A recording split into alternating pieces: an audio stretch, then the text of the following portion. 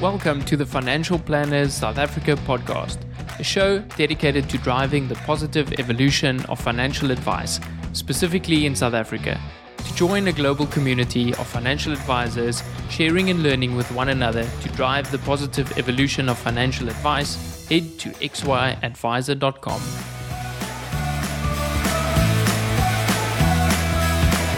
Portfolio Metrics is thrilled to bring you this podcast in support of our common passion, people, and the evolution of wealth management. Our global business links precision investment management to expert financial advice through partnerships and technology. Portfolio Metrics is an authorized financial services provider. AssetMap is a proud sponsor of this podcast.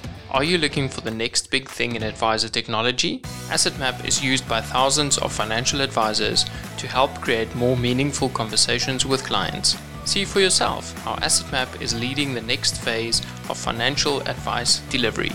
Learn more at asset-map.com/Louis for a special listeners discount. This episode is proudly brought to you by Alan Gray. They say it's important to live for today. Although that might be true, we can't forget to plan for tomorrow. There's a lot of it left, after all. Alan Gray is an authorized financial services provider. Visit www.alangray.co.za to learn how we build long-term wealth for clients.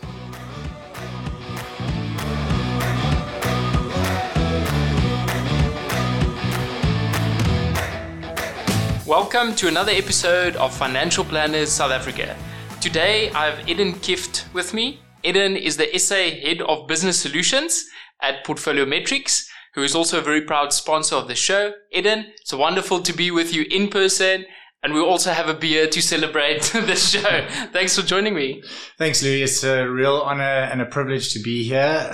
Having watched or listened to every one of your podcasts so far, you have a sterling lineup of past guests. So, as I said, it's a great honor to be counted among them.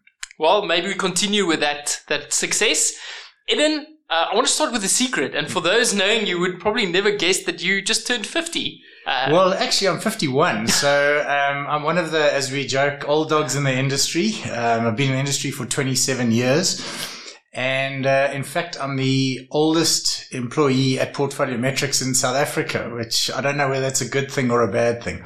So that comes with a lot of wisdom. Yeah, I suppose you can call it that. I want to rewind 27 years ago when you joined this profession that we now like to call it of financial planning. Yeah. Straight out of varsity or university. Tell us a little bit more, how was financial planning back in South Africa 27 years ago?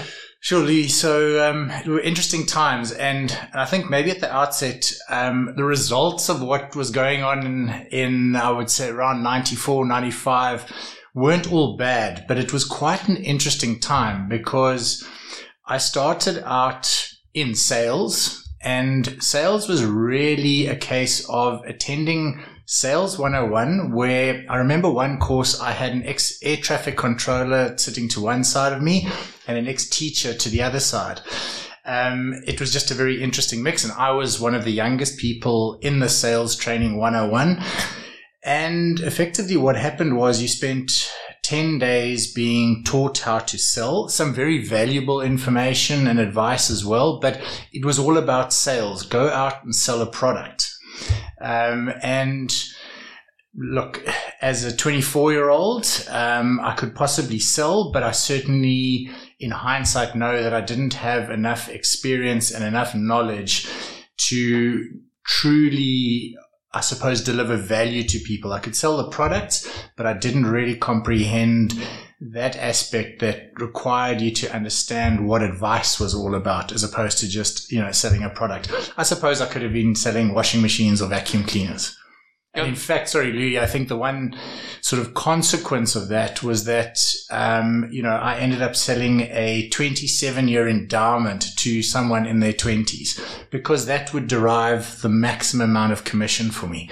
Because it was commission driven and it was, I suppose, determined, or your success was determined by how much commission you generated and how many, interestingly, lives you sold, not how much advice you gave or how much valuable advice, but you were measured on the number of lives you sold. So, it was my world. But, in hindsight, things have moved on, significantly. It's wonderful that, within this profession, there's actually so many different fields that you can go into. Correct. So my understanding is that, you spent 18 months at this institution. Yes. And you decided to kind of segue into something else. Yeah, look, so I think I struggled with the approach very much, and it led me to then look for other avenues that I suppose would be more enjoyable, because it really wasn't that enjoyable for me. And I ended up staying with this institution, but working in their marketing department. So I was there to support advisors who were selling the products. Maybe I felt that was more appropriate and relevant. And then an opportunity arose with an investment management firm. So I left the big insurer and joined Marriott, which was also quite an interesting journey, as it was a relatively small firm, but I also learned, quite a bit there. That was the next step in my career. And so with these institutions, you've been working with financial planners, and what would you work on kind of with them? Would it be business development and those kind of things? Yeah, so I think that, initially it was very much about sales. You were measured by, achieving sales targets. Whether you were a broker consultant or whether you were an agent or whether you were an investment consultant, you needed to gather product or asset sales. I think my angle, which I learned very quickly, was to deviate slightly from a direct sale. I tended to want to help the advisor be better at what they were doing, help them be more efficient in terms of what they were doing. So yes, there had to be a sales angle to it, because I suppose I had to, earn a salary. But my objective was to be more than just someone in the advisor or the broker's office selling them our wares. I wanted them to see value in engaging with me. That's such a great comment, Edwin, because what I'm hearing is that, you're adding value to their lives first and then saying, let's build a relationship and maybe even at some point then ask for business, or was it, more downplayed than that? No, look, my approach was very much around, well, Mr. or Mrs. Advisor, what are you trying to achieve? What are you trying to do for your clients?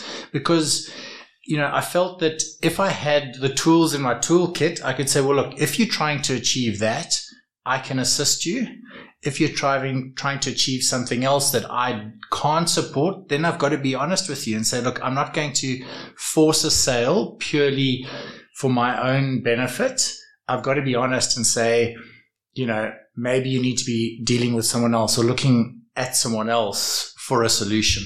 Eden, over the last 20 plus years, have you seen financial planners shift, and have you seen that request, this is what I'm trying to deliver to my clients? Has that changed at all?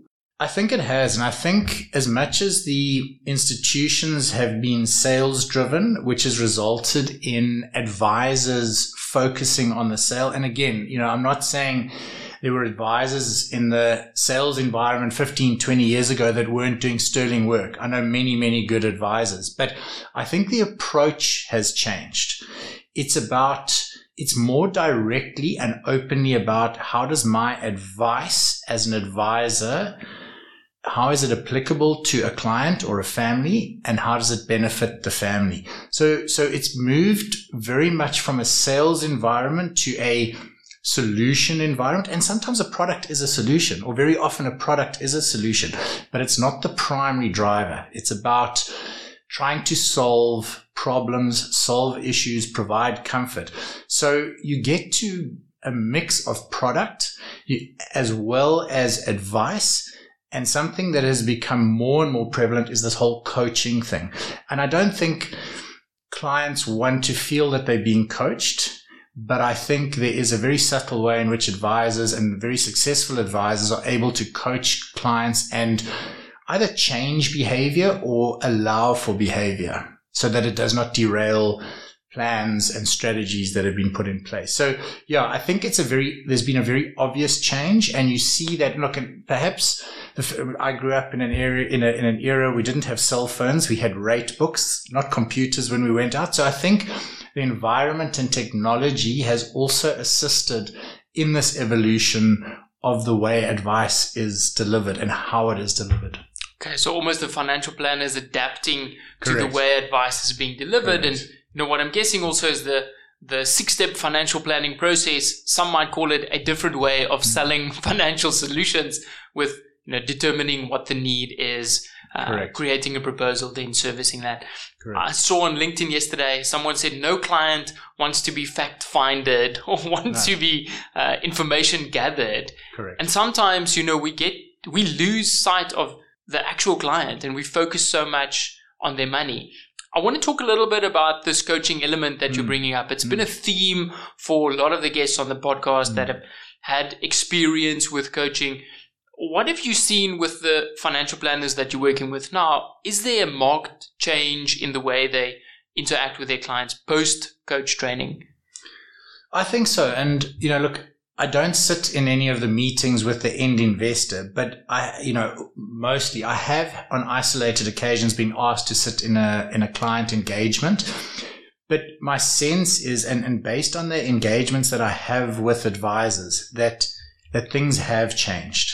I think that, clients feel there's more of a two-way relationship between the advisor and themselves, a more trusting type relationship than an era where it was very much, hi, I've come to sell you something. And now I've got to try and convince you as an investor or as a client why you need this.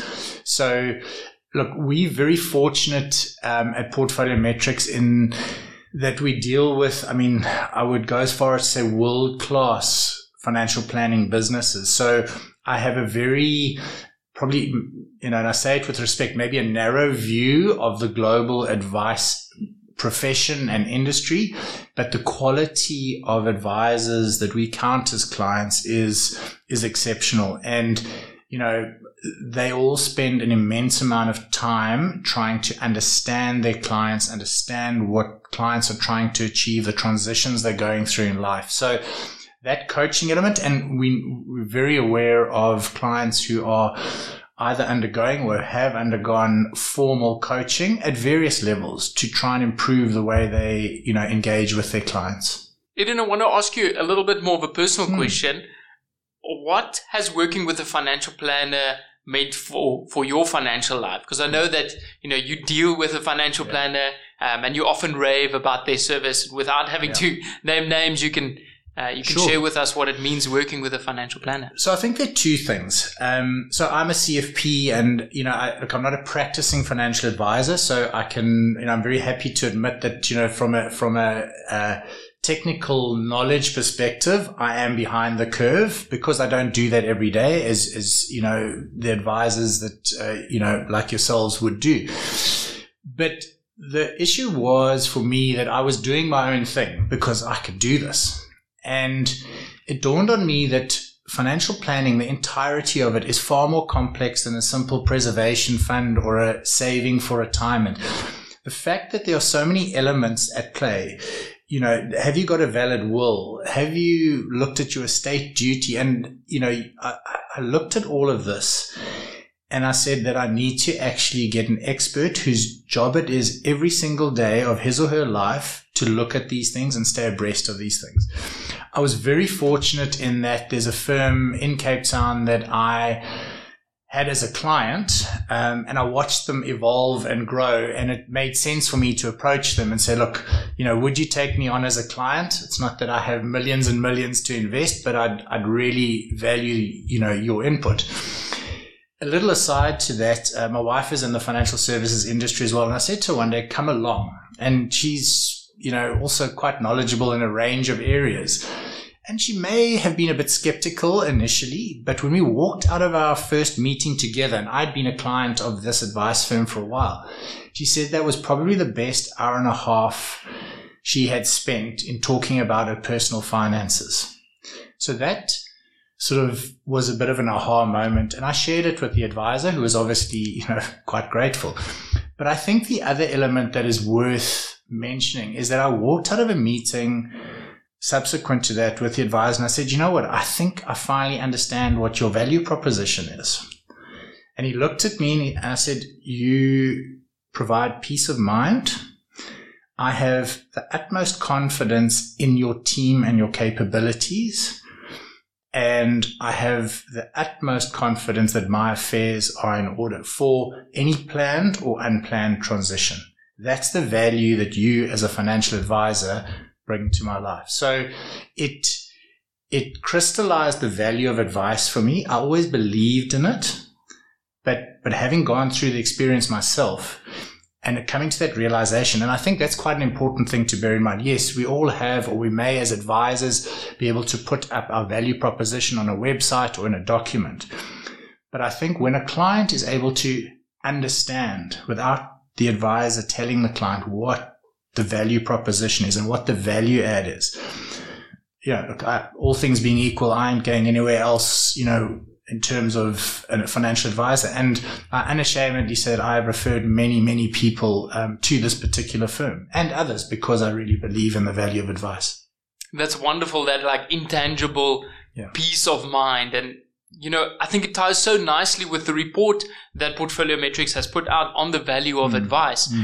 How do those two hold hands? What are the things that surprised you from the value of advice paper, and how does it relate to your experience dealing with a financial planner? So I think the one thing that comes up quite often is, am I as an investor or a client prepared to pay for advice? So there's this, I suppose, gap between what the general community of investors and clients out there, what their perception is of advice and the perception of costs related to that advice. So I think that's the one side of things. Advisors naturally feel quite passionately about the value they can add. And I think it's trying to connect those dots. And what we did with this value of advice white paper is to try and quantify what the value of advice is. Now, there are all kinds of studies that try and pin it to a number. It adds 3% alpha to returns. And, there are a number of those, and I'm sure you've read many of them. So I think there was nothing that really surprised me. I just think it was a really well put together document. The credit goes to our MD in the UK who drove that whole process. And I think it is a really nice summary of, and it's I suppose something that advisors can look at and say, well, look, here's an independent assessment of what the value of advice is. Read this, because perhaps as a financial advisor, you, Mr. or Mrs. Client, will see something of this in what I'm trying to do as an advisor. So it didn't really surprise me. I think it's just trying to connect the desire to provide sound financial advice with a willingness to pay for that advice. So first prize is experience this financial planning, but if you can't experience, at least here's a document amongst others that can showcase the value that an advisor is. And there are many others, there are a number of firms that have been doing this, I can quite confidently say through what I've read and what I've experienced, there is value in advice. Do you think everyone should have a financial planner? Look, I think their personal preferences, and I suppose it also depends on where you are in life. So if I were 20 many years ago, single, my, I suppose, obligations would be different. My requirements would be different to being a father who's married, kids, closer to retirement. Hopefully that's not going to happen too soon. So I think engaging with an advisor from as early as possible in one's, I don't want to say career, because you could, engage with an advisor, pre-career, but I think it's worth engaging with an advisor. I think there is a lot one could possibly do yourself when things are less complex. But I also believe that advisors are willing to engage with quite a cross-section of potential clients. And, within a particular service proposition, an advisor could most certainly cater for a younger, maybe less complicated client. It doesn't have to be younger and less complicated. You could be 60 and uncomplicated. But I certainly believe that an advisor is a worthwhile sounding board. So perhaps someone goes to an advisor for the advice and the client then says, fantastic, thank you. I'm going to take this advice away and I'm going to implement it myself. But that is then for the advisor to decide whether they have a proposition that can cater for that approach or whether they would prefer that client go elsewhere. So, sorry, that's quite a long-winded answer, but I definitely think that everyone should engage with an advisor, at least initially anyway, then make up their minds. What I'm hearing is that the relationship almost trumps, having a financial planner on retainer or paying them a monthly fee or assets under management. And I've had this discussion with a few people where if we look at the field of therapy, the number one predictor of success was the relationship with the therapist. And I think we see the same thing with financial planning, that if your relationship with your financial planner or your advisor is solid, then the outcomes would probably be in your favor as well. Correct. I mean, I could share with you a sort of a related story is in my time when I was with Axis, we had a client in Durban and when I say a client, an advisory firm, and she was new to what we were doing. And she said, would you come along to a client meeting with me? I said, absolutely. In fact, the client is a pharmacist and he's just down the road. And by then we had laptops, so I was on technology, and we had captured certain information about the client, him and his wife, and he had children that lived outside of South Africa. And in discussions with this couple, it was the husband initially, he said to me, all I'm really worried about is, can I visit my children once a year? So we explored that a little bit further with him, and I got an understanding of what the requirements would be. And I sat there with the computer program in front of me, which sometimes is a good thing, sometimes it's not. And we keyed in certain particulars, and I said, I've got a surprise for you. You can go and visit your kids not once a year, twice a year. The tears came out of the corner of his eyes. He called his wife and he said, come listen to this. We can go and visit our kids twice a year. Now, in his head, he didn't want to spend money. He was an incredibly hard worker, but he wanted to protect his wealth. He didn't want to spend it. But the fact that with, I suppose, a little bit of help from me, this advisor and I were able to say to him, you can get more than what you really wanted. That to me was just such an aha moment. And I think that, I suppose, just confirms that dealing with an advisor, being that sounding board, having that relationship, as you talk, it's about the relationship. And it doesn't mean that you have to ask the advisor whether you can spend your own money. Although I know there are clients that do that. Can I buy a car? Can I go overseas on holiday? So relationship is key to the advice process. Sometimes we just need someone to give us permission. Yeah. And we see that a lot in clients getting into the decumulation phase. Yeah. I've worked my whole career to save money. Sure. Can I take some of this money? Is this my money? Is it okay to take that money? And I think what you mentioned also is the coaching elements are helping with these type of conversations. Correct. But you've been having these conversations for a really long time and helping financial planners to facilitate those conversations. Yeah, and I think, as I said, Louis, it's about that shift that has happened, I suppose, for me in nearly 3 decades, which is, quite something, is that for me, it's about the shift I've seen in advisors. And, again, I think that advisors were often placed in positions where they had to conform to certain behavior. And I said, the results weren't necessarily all bad, but there was a type of behavior. Whereas the world has evolved and advisors have gone on that journey, and many of them are going on that journey to try and look at it from, I almost want to say, a completely different angle, where they're saying, right, let me understand my client. Let's park the product. Let's park all that other stuff. Let's understand what this client, the family are trying to achieve. What are their blind spots?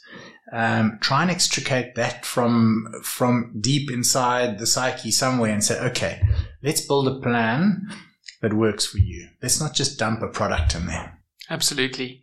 Eden, you're a big proponent of the client advisory panel. Tell us a little bit about what that is and how financial planners should be using that in their business. So one thing that I've learned, and something that I've also been part of, is, and something that I'm very, very passionate about, is the need for advisors to obtain feedback from their clients. It's as simple as that. And, as an advisor, and then again, all the successful advisors out there who've built successful businesses have achieved so much. And many of them have achieved that by doing what they think is appropriate and correct. Others have done it by saying, well, look, let me take my clients on this journey. So asking clients informally or formally for feedback, what's working for you, what isn't, about the relationship, what feedback do you have? And so an informal post-meeting, chat and say, is this working for you? Is the relationship working? That's one bit of feedback. You can then move on to, and I know an advisor who had a form in the reception, said, look, when you're done, please fill this in and, hand it in. We just want to try and improve our service. What I did manage to do with a number of advisors was build more formal surveys, which would then go out to their client base with very specific questions around a number of issues. In 2 or 3 instances, I'm convinced, based on the feedback, 3 advisory firms to host what I have, read about in terms of client advisory boards or client advisory panels. So in short, what that really is an independently facilitated, which is what I did, advisory panel in which the advisor or a number of advisors would invite 8 to 10 to 12 of let's call it the A segment clients, to sit around a boardroom table. And what the objective there was to get feedback both from them, but also to reflect on a survey that had been done previously. The other important thing was to try and get to a advisory board that was very diverse in terms of, you had an entrepreneur in there, you had someone being corporate, you had a young person, you had a widow, so it was quite a mix because it brought different views to the table. And, in one instance, we followed these up and we suggested to the advisory firm, well, do finger snacks and a glass of wine, or let's go and have a meal with these clients. One firm that I did it for, a very astute businessman was part of this panel. He came to me and he said, and I reckon he was probably in his 60s, in all his years of business, he had never, ever had an experience like that. It was broader than financial advice, but having someone that he has a relationship with asking for feedback on how they could improve, how they could be better. And I think the key for me in each instance that we did this, I had to really convince the advisor and the advisory firm to go ahead with it. It was almost as if the advisor felt, well, what if the feedback is negative? What if I get, fingers pointed at me for things I've got wrong? And clearly the outcome was off the charts in terms of positive. So, look, I'm sure there are other advisors that are doing it, but having been part of it and seen firsthand what it meant to, firstly, the clients actually, and then post that, how advisory firms had adjusted their strategy based on feedback from their clients. And in this theme of investing in your relationships, how you've invested in your client relationships, how your clients have invested in their on-client relationships, that seems to be coming through the training, through the communication. I'm wondering, through these advisory panels, you're saying that it's quite a diverse group.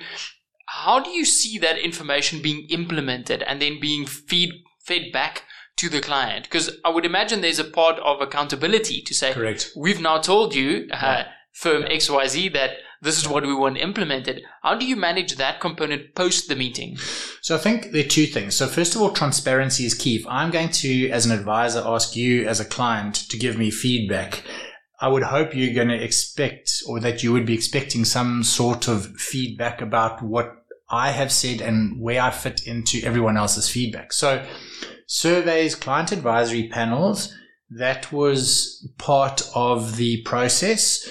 And I said, when, for example, the survey is done, you say, we sent this out to 1,000 people, 600 or 400 responded. And I must admit, when I was part of the process, we got very, very high response rates for a range of reasons. But the key was then to feed that back to the client base. So you have to tell your clients where you've scored high, where you've scored, perhaps a bit low, and that you're working on something. Similarly, the advisory panel post that, and you could do it all in one. You could have the survey results, move on to the advisory panel, and then share all that information with the entire client base.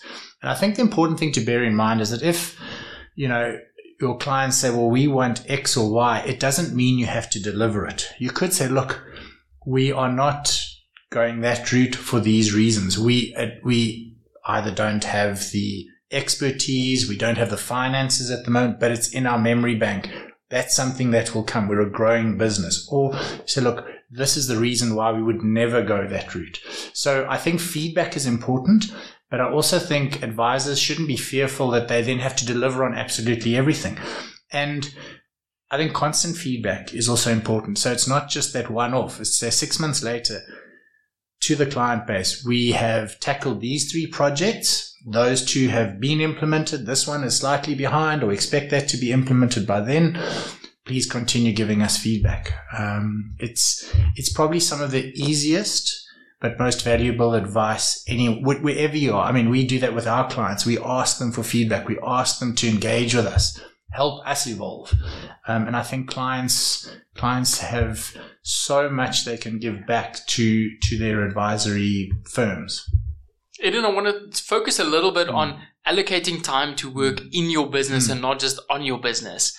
Because a lot of what you're saying is that focusing time, investing in the relationship, but also thinking of the bigger picture, and I would imagine that your business have to run fairly efficient to get to a point where you have free time and not just running around keeping the doors open. Tell us a little bit about the things that you're seeing in practices at the moment where people are making their businesses highly efficient. What are the things that are surprising you, or what are you picking up? So I think the first thing is that there is an immense burden on advisors just to open a door every morning. So, compliance, the regulation. So that's become more burdensome.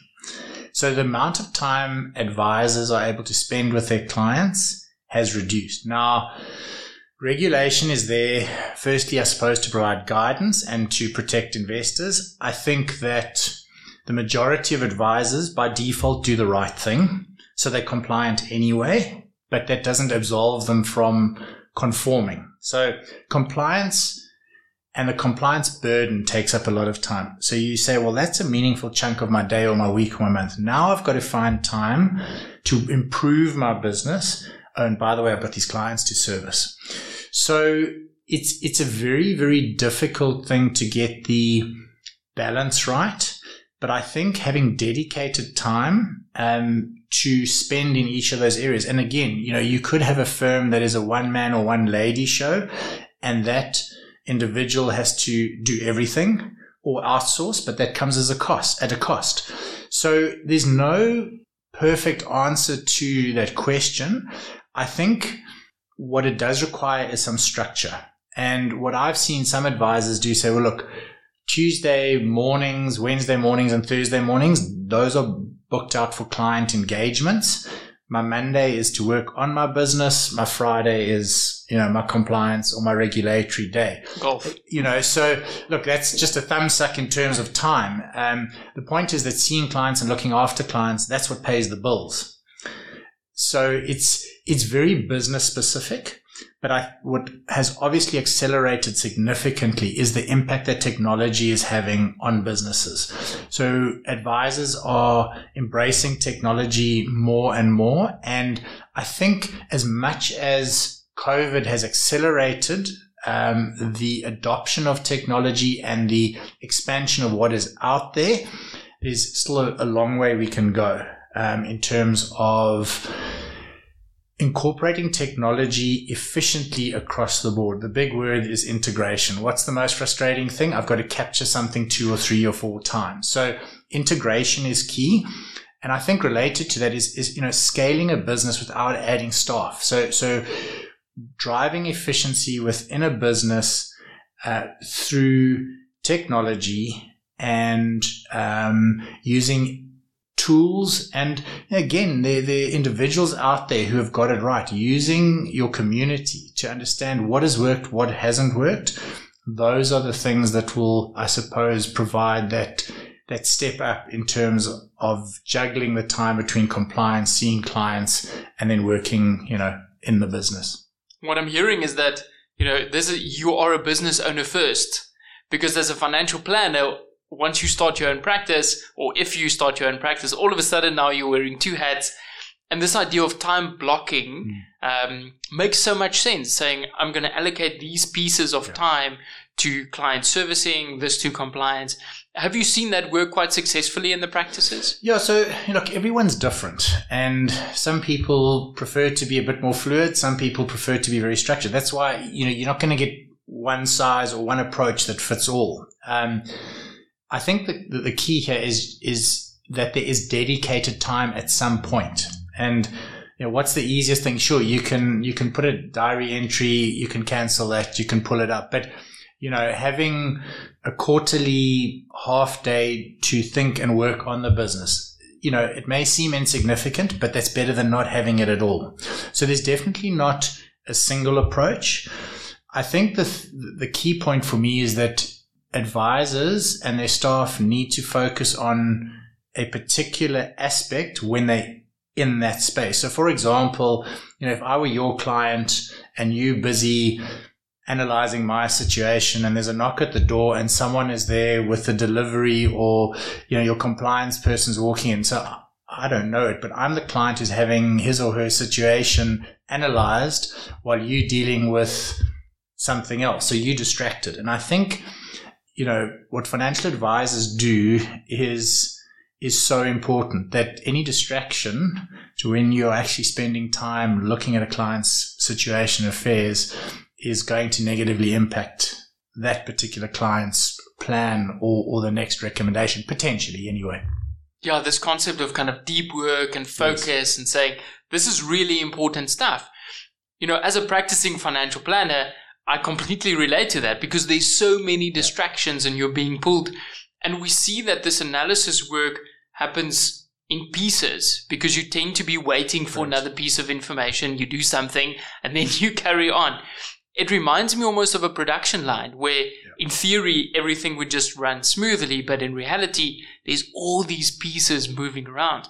Now I know Portfolio Metrics allows you to outsource some of the investment decision making, but your business also offers a little bit more than that. Can you maybe just explain a little bit what are the other services that Portfolio Metrics offer to their clients? Yeah, so Louis, I think primarily what we're there to do is connect expert financial advice with this precision investment management, and technology is a big enabler. Now, so I've been with Portfolio Metrics since early 2015, and our proposition has evolved significantly. It was, I suppose, in as much as it was quite flexible, there was a fairly rigid way in which advisors engaged with us. So that has definitely evolved. We have a far broader way of engaging with advisors that cater for their own, I suppose, preferences. But our primary objective is to enable advisors to be better at what they do, and that's the dispensing of advice. But the key element, as you mentioned, is investment management. We have a global investment team, and their primary function is to do asset allocation and to select managers. And in so doing, we spoke about efficiency earlier. If an advisor can outsource that, and you think about how much time that may free up to do the other things. So as much as we're about advice and investment management, we're about efficiency as well. And we certainly won't be the answer for everyone. And in fact, we prefer fewer, deeper, meaningful relationships. Take a look at us, kick the tires, and decide whether what we offer is what will improve your situation, make you more efficient, place your clients in better position. And we've got competitors that do the same. But I suppose there are a number of other aspects that you need to evaluate in terms of dealing with any particular, let's call it, provider. It strikes me that often financial planners think that their value add is about selecting a fund or creating a better investment portfolio. But your experience with a financial planner was a lot more meaningful than, having a top quartile fund. Even though performance is important, it's not ever guaranteed. I want to talk about the piece that you mentioned there, dispensing advice, because I think part of dispensing advice is also getting clients to take action. Yes. Like, are you seeing that being improved at all? And do you think that is a problem at the moment, that we are over dispensing advice? So again, it's obviously difficult to comment when there are so many practices. We have the relationships that we do have. And, I said it earlier, I think we deal with world-class, quite literally world-class financial advisors. And I think through their own development, they as advisors are finding the right balance when dealing with clients. It's not a case of, and dispensing sounds very one-directional. Our clients engage in a two-way relationship. So I suppose the dispensing comes at the end of it all, or during key moments and transitions where someone says, well, look, as an advisor, you've employed me as an expert, as you would a doctor or a plumber or a lawyer. Here's my view. Here's my advice. And I think a key role of the advisor, though, it's all very well to say, well, here's the advice. Now, unless that client is going to take your advice and go off and do it him or herself, that the advisor is part of that journey. So dispensing advice is probably the easy bit. It's actually then saying, right, I'm going to hold your hand through all of this. Let's go on this journey. It's not a case of giving directions and saying, well, I can get from here to point B, you turn left, go right, and over that bridge. You say, right, I'm going to walk this path with you, and I'm there by your side. So I think dispensing advice is critical, but the holding your hand along the journey is probably, in my view, the overwhelming part of the relationship that's going to determine how successful that particular client's strategy and the outcome of that strategy will be. I hear you. It's almost like the relationship starts after you've dispensed advice. Yeah. Let's now work towards implementing these things and get you on track. Whereas if you look at globally, a lot of the feedback that we're hearing is that clients don't implement advice that's given. Yet, I think we're seeing in South Africa that the advisor is still very much entwined or involved in implementing advice. Maybe it's because we come from a sales culture, and maybe it's not such a bad thing. I think a lot goes into the way an advisor initially engages with a new client. Because, I'm going to feel comfortable. I go and buy a new car or a second-hand car. So much is about my experience initially when I walk into the showroom. So the chances are that if I feel comfortable where I'm about to make a purchase, and I hate to, equate advice to a purchase, but establishing rapport and trust as quickly as possible will have a significant bearing on to what extent that advice is implemented. So, if a client is able to sense that trust from an advisor very early on, my guess would be that the implementation rate would be high. But if it's a case of, okay, I'm not really sure, but I'm going to work with this advisor, the relationship doesn't really gel, it doesn't develop, then the chances are probably just as great that, that advice strategy will be either just cut off at some point. People will deviate, they'll do their own thing, or they'll go and look for advice elsewhere. So I think the ultimate implementation of advice is very dependent on how quickly the relationship is built and the degree of comfort that the advisor instills in the client. And it's a hard thing to do, because if I come and see an advisor and I have an objective to retire in 20 or 30 years' time, when am I going to judge that advisor? Have I got enough money the day I walk out of my job? But then it's too late. So I have to look for markers along the way that tell me that this person is working in my best interest, that they're adding value. And I mentioned the sort of the value proposition, that sort of light bulb moment in dealing with my advisor. So I'm completely clear on what value he and his team add. Am I likely to deviate? Not. Am I going to stick to my strategy? Absolutely. Yeah. Am I experiencing that value? Correct. Because I'm not yet at retirement. Correct. Eden, I want to talk about financial planning relationships going bad. Yeah. What happens in a scenario where a relationship with a client doesn't work out? I don't mean claims and complaints. I just mean, hey, this isn't a good fit anymore. Have you seen firms deal with that really well in terms of kind of offboarding or graduating a client? And if so, how? Yeah, look, so there are a couple of ways. If you're a multi-advisor business, you've got to try and understand, is this what would we call it? A disconnect between two individuals, or is the disconnect between the client and the firm? So there is always the potential to shift the client to another advisor. So I've seen that happen. But what I've also seen is advisors saying to clients, look, this relationship isn't working.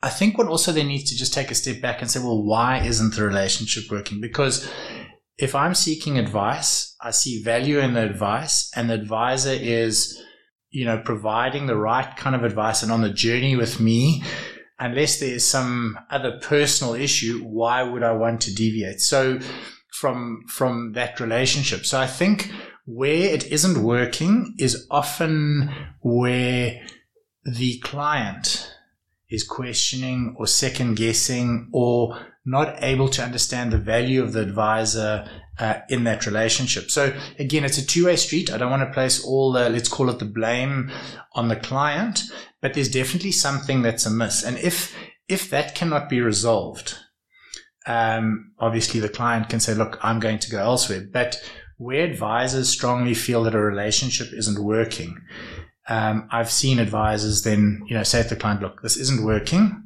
I would suggest, I'm happy to hand over your file and all your information. I can recommend other advisors that may be a better fit, or, here's your file, if I can call it that, electronically, on a flash disk or whatever, it may make sense for you to go elsewhere. Okay, almost like marriage counseling. Correct. Saying, where's the problem? Correct. Can this be fixed? If not, let's create a divorce process and a divorce agreement. But I go back, Lee. I mean, if you're asking your clients for feedback along the way, perhaps those scenarios are less likely to happen. So I think monitoring, assessing how things are going along a journey, rather than waiting for a big event to sort of destroy a relationship, keep getting the feedback. Yeah, invest in that relationship and find your client's love language. Correct. What is it that they value, and what is it that's important to that person, not necessarily a general client. Yeah. So I think the key here is that advisors, you're allowed to deal with clients you like. So, I mean, why not just deal with people you like dealing with? And sure, I suppose when you're building a business, you are under more pressure to, bring clients on board because they've got to pay the bills. So a lot of advisors I've dealt with end up with these legacy clients that aren't ideal for them. And, you need to work around that. But I think that, attract clients that you feel you would enjoy dealing with, and attract clients or take on clients that are there to follow your advice. And I don't mean blindly. They shouldn't question and so on. But you will, as an advisor, save yourself a lot of frustration and time if you engage with clients that suit your proposition. Yeah, if there's so much friction, then it's probably a sign that this relationship is not working out. Well, that's the thing, and I think that there are so many potential clients out there that need advice and that want advice, that to be working with clients that are consuming time and energy, it doesn't make sense.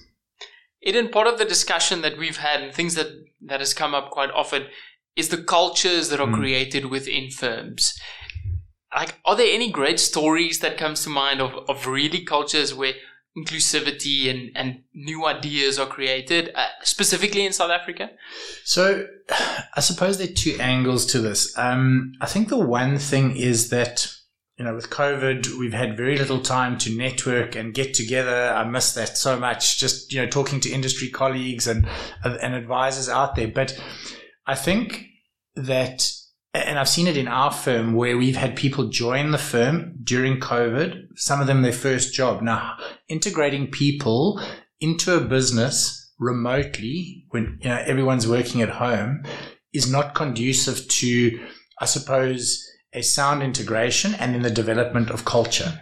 So I think that, if you go pre-COVID and the sort of COVID 18 months or 2 years, you notice a very stark difference in the way cultures and firms behave. So firms that focus or place a great deal of focus on their internal culture, and it's obviously, again, difficult for me to talk about individual advice firms because I'm not in them all the time and I'm not necessarily an employee of an advice firm.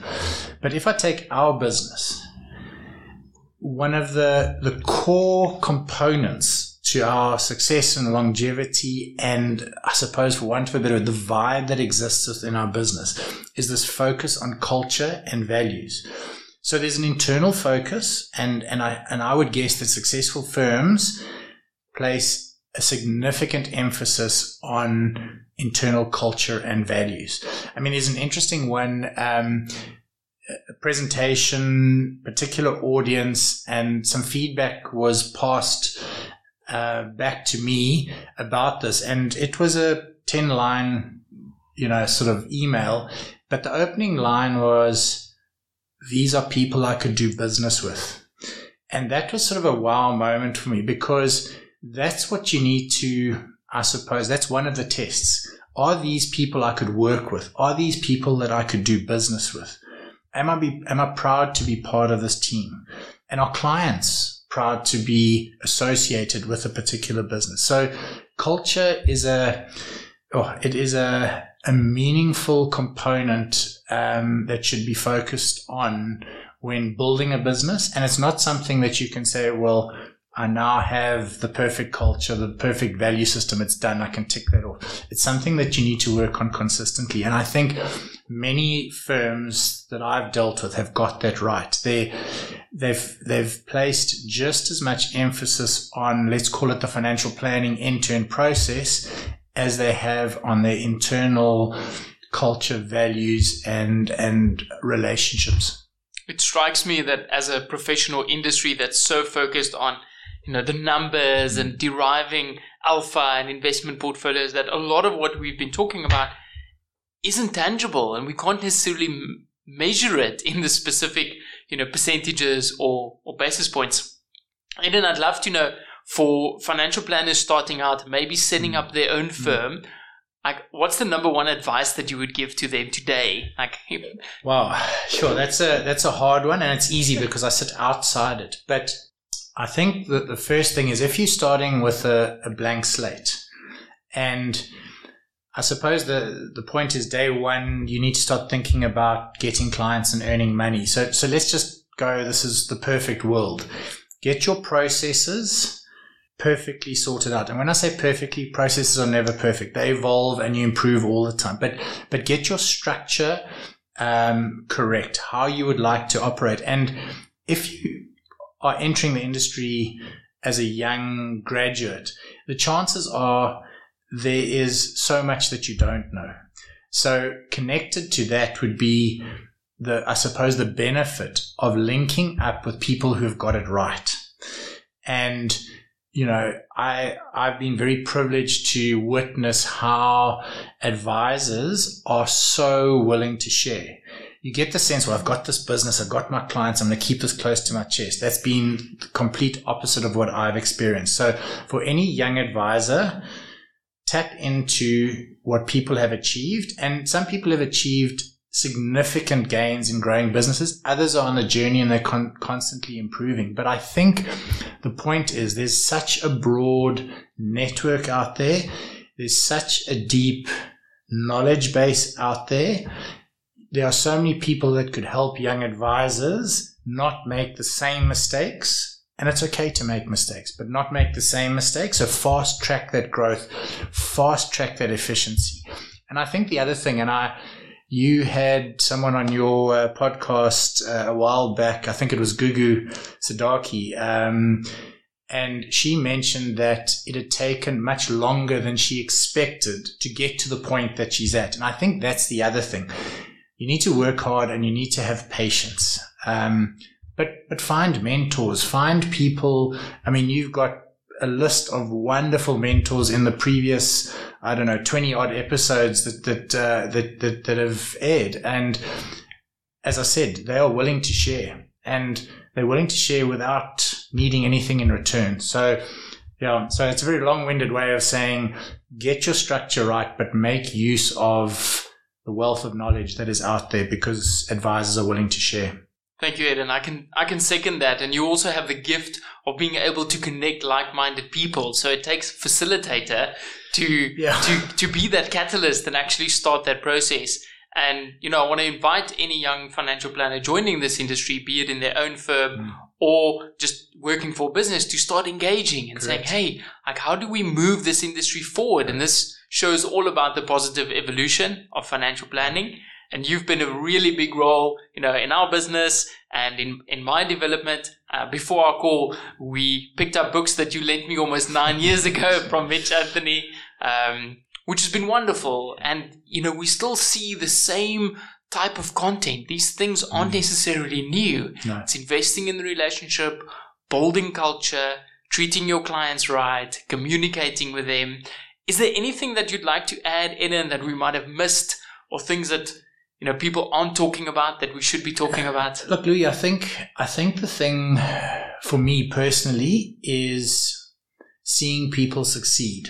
And, I get such a kick out of people achieving things. And, as we spoke about sharing knowledge, sharing experience, I think there is so much more we can do. I know as a business, that's something we're focusing on, globally is, we've called them advisor forums, where we get people together online, hopefully a bit more, in person in future, and say, look, here's a particular issue that is relevant to a particular group of advisors, or it's an area in the industry or the profession that has not been solved.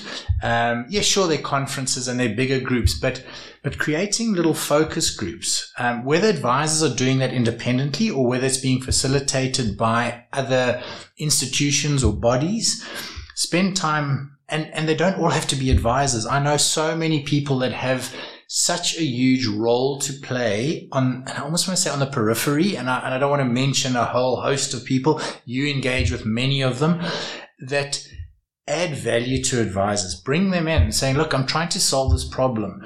Eden, do you know anyone? Louis, do you know anyone? And I go, well, there's this provider. And why don't you get a few other advisors around the table who may be, dealing with the same issues?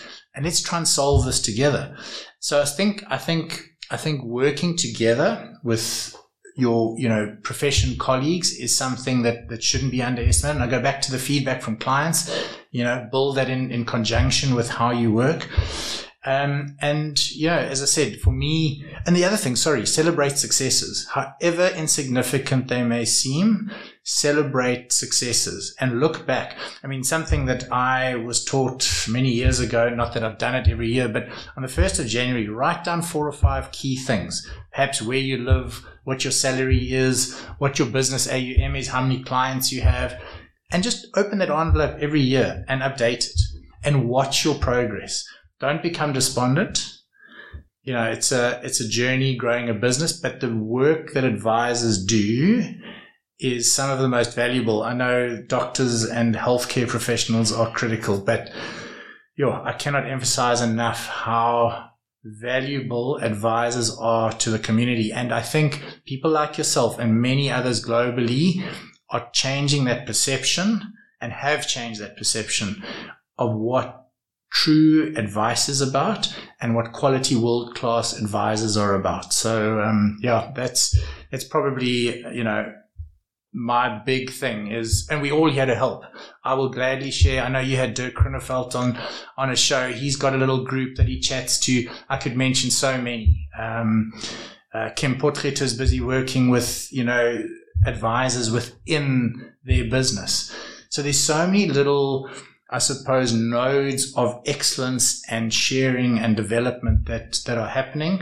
And I think these young advisors are going to change, this profession over the next 10 or 20 years. And there's some old dogs and old bullets like ourselves who are very happy to share all the good and the bad. The Portfolio Metrics elder. Yeah. Eden, thank you so much. This has been wonderful. Your wealth of knowledge and your passion for financial planning really shines through. For people that want to reach out to you, what's the best way to get a hold of you? So, it's quite funny when I listen to this and people go on the Twitter. I'm not big on Twitter, but I'm available on LinkedIn. That's probably the easiest. And then it would probably be completely wrong of me not to say I'm actually on Facebook. I don't know if anybody, who's on Facebook who's mentioned Facebook, but I'm old enough to be on Facebook. But yeah, so I'm definitely on LinkedIn. And then my email address, if they need to get hold of me, is quite simply my name, surname, eden.kift@portfoliometrics.com. So happy to chat to anyone locally or internationally. And I'd happily share further information on any of the aspects that we've spoken about. Brilliant. We'll add your contact details in the show notes. Eden, once again, thank you so much for being a sponsor and being here today to represent Portfolio Metrics. Thanks, Louis. I mean, it's been a real honor, as I said, and thanks for the beer. And, at Portfolio Metrics, along with, the 2 other sponsors, we are incredibly proud to be part of this.